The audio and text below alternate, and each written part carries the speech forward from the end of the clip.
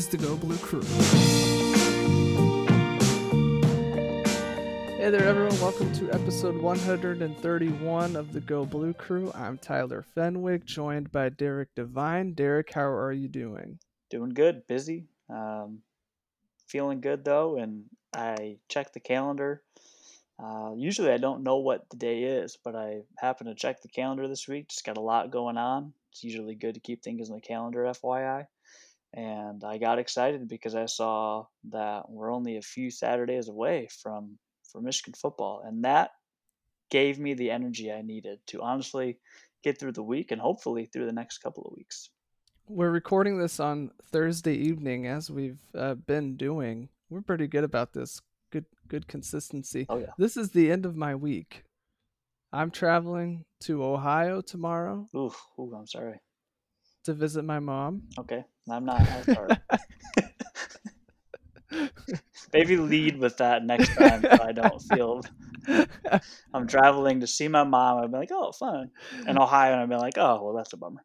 But I got Friday off of work and Monday off of work. I'm sure we'll watch some college football on Saturday. And then I'm at the point where I'm thinking in terms of, okay, I have this activity and then this activity and then Michigan football. So I'm not doing a day's countdown. It's like I've checked something off of the checklist, and I'm that much closer to Big Ten football and Michigan football. So that's how I've been approaching things. We're going to talk today about Joe Milton, not because we haven't talked about him before. Obviously, we have, and so has everybody else. But we wanted to spend some time kind of setting a bar for him. As a first year starting quarterback, what should we reasonably expect? We know that Michigan fans and college football fans, sports fans, let's just get that out there, sports fans in general, sometimes we set expectations that are just too high and they're not realistic. And then if we get married to those expectations, we're inevitably let down. So I think this is a good time, a couple weeks out from the season, to kind of say, here's what Joe Milton should be able to do. Here's what we should expect, and we can kind of stick to that throughout the season. And if he falls well short of that, then we can be like, you know what, that was a disappointing season. But if he surpasses that, rather than us having ridiculous expectations and saying, hey, a Michigan quarterback finally did it, we would just be able to appreciate it for what it is. So, Derek, I'll throw it to you first. And I'm not even asking for anything specific if you don't want to throw out numbers or whatever, but just like in maybe the most generic terms, like what are you expecting from Joe Milton this season? What should we reasonably expect? I'll say in simplest terms, I would expect to see flashes of really, really good. Um, Maybe a touch of excellence and probably some growing pains. Anytime you have a guy who's becoming a full time starter, and this isn't the case everywhere. Obviously, there's true freshmen that come into some programs, like a Trevor Lawrence, that's just a different breed, who just they seem to have it already. And Joe Milton could very well start off at Minnesota and play well throughout the entire season and next year, and that would probably be his final year if he's playing really well. Um, but I'd say, yeah, I think we're going to get a couple of glimpses of excellence and maybe what's to come, some really, really good moments. And then I think the typical, hey, first year starter, maybe make a bonehead play here and there. So I'd say my expectations are not as high as some, but they are pretty high. And I'd say it's because I do truly believe his ceiling is high. And I think a question I have, and I'll just ask you, is if we want to maybe even just look at the last 2 years of quarterback play, which would be Shea Patterson, I would say most people would agree or believe that Joe Milton has a higher ceiling than Shea Patterson. I think we can all kind of wrap around that. But I'm starting to feel like expectations are higher than Joe Milton than they were for Shea Patterson as a 5-star transfer. Would you agree with that? And whether it's yes or no, assess that being potentially the case. That's tough because I got to go back a couple years to think about how we were feeling when the news of Shea Patterson transferring came through, and then there was a little bit of a waiting period to see if he would be eligible to play. It's kind of tough to remember, but I I'm leaning toward us having higher expectations for Shea Patterson because of what you said, because of that 5-star ranking. Even though he left Ole Miss for a reason. I mean, I believe he got hurt and then beat out. But we still, I think, had those expectations based almost completely on recruiting. And then, he did have some good production at Ole Miss, so there was some college experience to look at. So yeah, I think our expectations were probably just a little higher for Shea Patterson, not much higher, but a little higher. I feel like I'm caught in between of I think you're right because of the waiting period and not even knowing if he was going to play. I think that obviously I don't know, puts a dent into our true feelings when we found out the news, or even when we found out that he would be able to play and likely be starting. I think as the season gets closer and as the season starts, I think the expectations for Joe Milton will exceed the expectations of Shea Patterson. It's kind of the same word, but you expected Shea Patterson to, play like a 5-star recruit, one of the best quarterback recruits in his class, and expected him to play better because Michigan was supposed to be just way better than Ole Miss was. Um, but Joe Milton, it seems like maybe it's the comparisons to Cam Newton.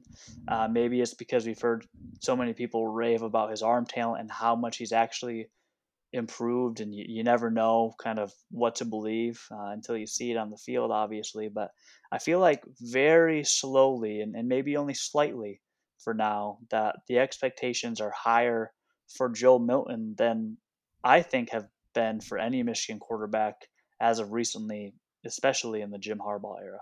Because I mean, people had some hype around Brandon Peters, thinking that hey, let the guy have a chance to play. This guy's a can be a stud, and he's proven to have a great season at Illinois, and will probably have another good one this year. But I think just ever so slowly, it seems like um, the Joe Milton hype train has made his expectations, or the expectations of him, soar beyond anything that I would have guessed, at least at this point, leading up to the season. Yeah, and I think it's fair to have these not unreasonable expectations, but to have lofty expectations for a starting quarterback at Michigan. We should not set the bar too low. And I think doing that, if there are people out there who think, we should expect very little from Joe Milton, that I think that's an indication of how beat down, I guess, we have been as fans. Even though quarterback play uh, hasn't been bad, it just sometimes it doesn't meet what we think it should be, and I think that would be a bad reflection on us if we were to say, yeah, don't expect much from Michigan starting quarterback, because it's a starting quarterback in the Big Ten. It's a starting quarterback at Michigan. Like we are perfectly okay in saying, yeah, like this guy should be able to do some things. I was looking at some the statistics from last year, and so Shea Patterson threw the ball 381 times, completed 56% of those passes for just over 3,000 yards, 8 yards per attempt, 23 touchdowns, 8 interceptions. I think Michigan's offense, in terms of the balance between running and throwing, will be pretty similar to what it was last year, especially since it's Josh Gaddis again calling the shots as the offensive coordinator. I don't think a whole lot will change there. And I can't look at Joe Milton and say he ought to throw for more yards than Shea Patterson, or his touchdown to interception ratio should be better, because Shea Patterson's was already pretty good. Where I think Joe Milton could improve right away is the completion percentage. 56% is not that good. And so if Joe Milton could come through with similar production across the board and tick up that completion percentage, that to me would indicate, this guy, he's got it. He's going to be good for the next year too, assuming all of that goes through as we're thinking it will. That's not taking into account how he plays late in a close game. It's not taking into account any of those situational stuff, just pure numbers. I think if he can improve that completion percentage and keep the rest of the numbers about where they were for Shea Patterson last year, I will say Joe Milton was in pretty good shape as the starting quarterback. Yeah, and obviously numbers will change because of the number of games. So I think That's true. Yeah. that Yeah. completion percentage is a great stat to look at because whether you play 4 games or 12 games, what that percentage is going to be a little bit easier to compare than some of the other stats. And someone will do the work. I mean, you do that. You do like the per 48 stat for NBA, what they score, assists, rebounds if they're out there the whole time type stuff. So someone will do that somewhere for these shorter seasons. But I think that the completion rate, especially being something that Joe Milton in high school had a little bit of trouble with. Um, what's mind blowing to me, and I think what would be the biggest difference, and what we've even seen a couple of people say, and what we've talked about ourselves with the deep ball, is Joe Milton has a stronger arm than Shea Patterson, and I feel like what limited Shea Patterson was his decision making and honestly the strength of his arm. Um, he overthrew sometimes, but I feel like he also underthrew a lot. There's talks today about how Josh Gad said Joe Milton is likely never going to underthrow anybody. It's probably always going to be an overthrow, which can create problems too. If you're going deep all the time, that's great. You'd like to see Michigan try to open it up and go for those big plays, but if he's just always overthrowing receivers because they're just simply not fast enough to catch up to his balls, then I mean, that could really affect the completion percentage. But I say all that because Shea Patterson did not throw a lot of deep balls, and his completion percentage was still, like you said, not very good. And so if Joe Milton can work on kind of those touch passes and those speed and space passes where you're only really passing it about 2 yards, 4 yards, and you're letting a guy like Ronnie Bell or Giles Jackson make a play and get yards after catch. I mean, his percentage should really just skyrocket compared to years past because those are the types of plays where you see a Dwayne Haskins at Ohio State complete like 60 balls out of 80 because those are just all short little passes in games like that. And so you can really just, make simple plays and bump that stat up. And his ability to throw the deep ball, hopefully successfully, will help with some of the yardage and hopefully some of the touchdown numbers. So I'd say any season where he's right around 60%, I think I would feel pretty good about that. If you can limit the turnovers, just as important as interceptions. I mean, Shea Patterson had a pretty good touchdown interception ratio, but I don't know if you've got it up still. The amount of times he seemed to have fumbled the ball, whether it was running or just losing it in the pocket, was very frustrating, especially at the beginning of the season with all of the turnover problems. So that's great. If Joe Milton can, avoid too many interceptions, but he throws a few, but at least he can keep the ball secure when he's dropping back for a pass or he's on the scramble, then even better. So I think turnovers and completion percentage are the two things that I would say if he can better Shea Patterson's numbers there, I think one great season for Joe Milton, and I think that will show um, kind of what he will bring in a maybe a full season. Because stats wise, if he's as good as advertised, or even if he's half of that, I don't think Michigan has very impressive numbers in terms of historic records. I think the touchdown passes a season is 25, and Shea Patterson almost got that last year. So um, guys like Devin Gardner really racked up the yards in one season just because they were able to throw the deep ball, and I think that Joe Milton will be able to provide much of the same. Now, Joe Milton is going to have different weapons than Shea Patterson had. It'd be great if Joe Milton was walking out there day one and had Donovan Peoples Jones and Nico Collins and Tariq Black. He doesn't.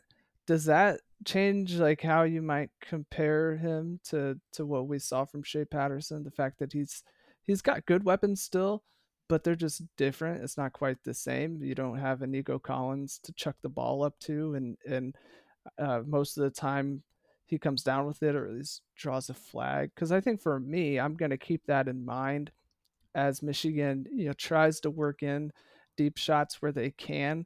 I don't know like who's going to be able to go downfield and haul in those contested passes. But at the same time, if Michigan is working more underneath stuff, more quick hit screens on the outside, naturally then his completion percentage would go up. And we, even though he can throw the ball 75, 80 yards or whatever, even though he can deliver a deep ball, it doesn't mean that Michigan is necessarily going to take advantage of that all the time, because they might just not have the offensive weapons outside to be able to do that. Unless, I don't know, maybe Nick Eubanks really turns himself into a great threat this season and is able to get downfield a bunch. But it just might be that the offense, the passing game, it works a little differently this year, so that it might not be a totally fair comparison in the end anyway. Yeah, and I agree with that. And one of the things that I think is you've got to probably give most of the credit to other guys and Josh Gaddis specifically if the offense, for example, looks better. A lot of people automatically go to, hey, we should have played Joe Milton last year. Things are looking a lot better. And if he's effective, by all means, yeah, maybe it would have been great to see him get more of an opportunity last year. But year two of the offense with guys who are a lot of them have a year under their belt and have a lot of potential and high ceilings themselves. I think you could see the offense just, turn the page for the better in general. And so I think the offense will look different. And yeah, with Nico Collins, I think his stats would go nuts. I think without Nico Collins and different types of receivers, I think he still can get the numbers up there, especially if yards after the catch happen. I think of a guy like Ronnie Bell. He seemed to be able to catch the ball all over the field. So is that the guy that can now haul in the deep ball, or who's gonna go up to jump and catch the ball in the corner of the end zone? Because that's a type of throw that Joe Milton's going to be trying to make. I think the receivers are different, but I trust, again, we've talked about this. Josh Gaddis seems to love the depth. That doesn't mean that the talent's at the same level, or maybe even the potential's at the same level, because you did lose two, maybe three, likely three very talented receivers. But yeah, I think that next guy up, I think the receivers will impress. And then I think of a guy like Chris Evans. I mean, you get a wheel route to a guy like Chris Evans for 50 yards. I mean, you've got to factor something like that in too. So I think his numbers will probably be pretty similar to Shea Patterson's last year. Obviously, probably fewer because of the fewer games. But I mean, if he really goes off, I could see 23 touchdowns in an 8-game season if Michigan's in fact throwing the ball more, or he's finding that much success. All right, last thing I want to get at here is some situational stuff. I want to know, how lenient should we be uh late in the game? Michigan needs 4 points. Field goal won't cut it, and Joe Milton makes a bad read, throws an interception, stuff like that. Where in a normal circumstances, if he's a second or third year starter, where we're like, come on, man, like by now you got to have it. As a first year starter, how lenient should we be in those situations if he makes a mistake?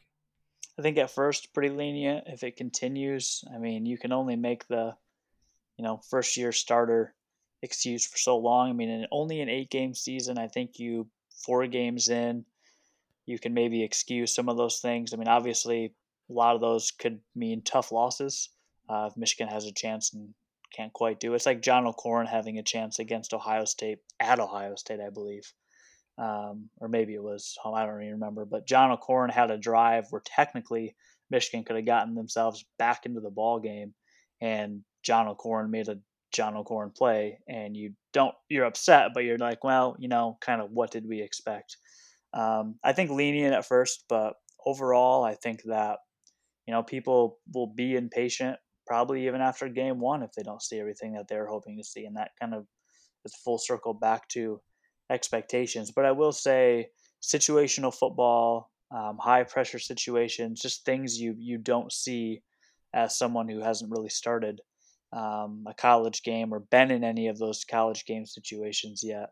That's my biggest worry for sure, because Joe Milton can go out and throw for 400 yards and have 50 on the ground and play lights out. But if it's a game where the defense is also allowed as many points, and it's the last possession and the pressure's on. I mean, we don't know what that looks like. So I think if he's playing well and makes a mistake at the end, you're maybe more forgiving.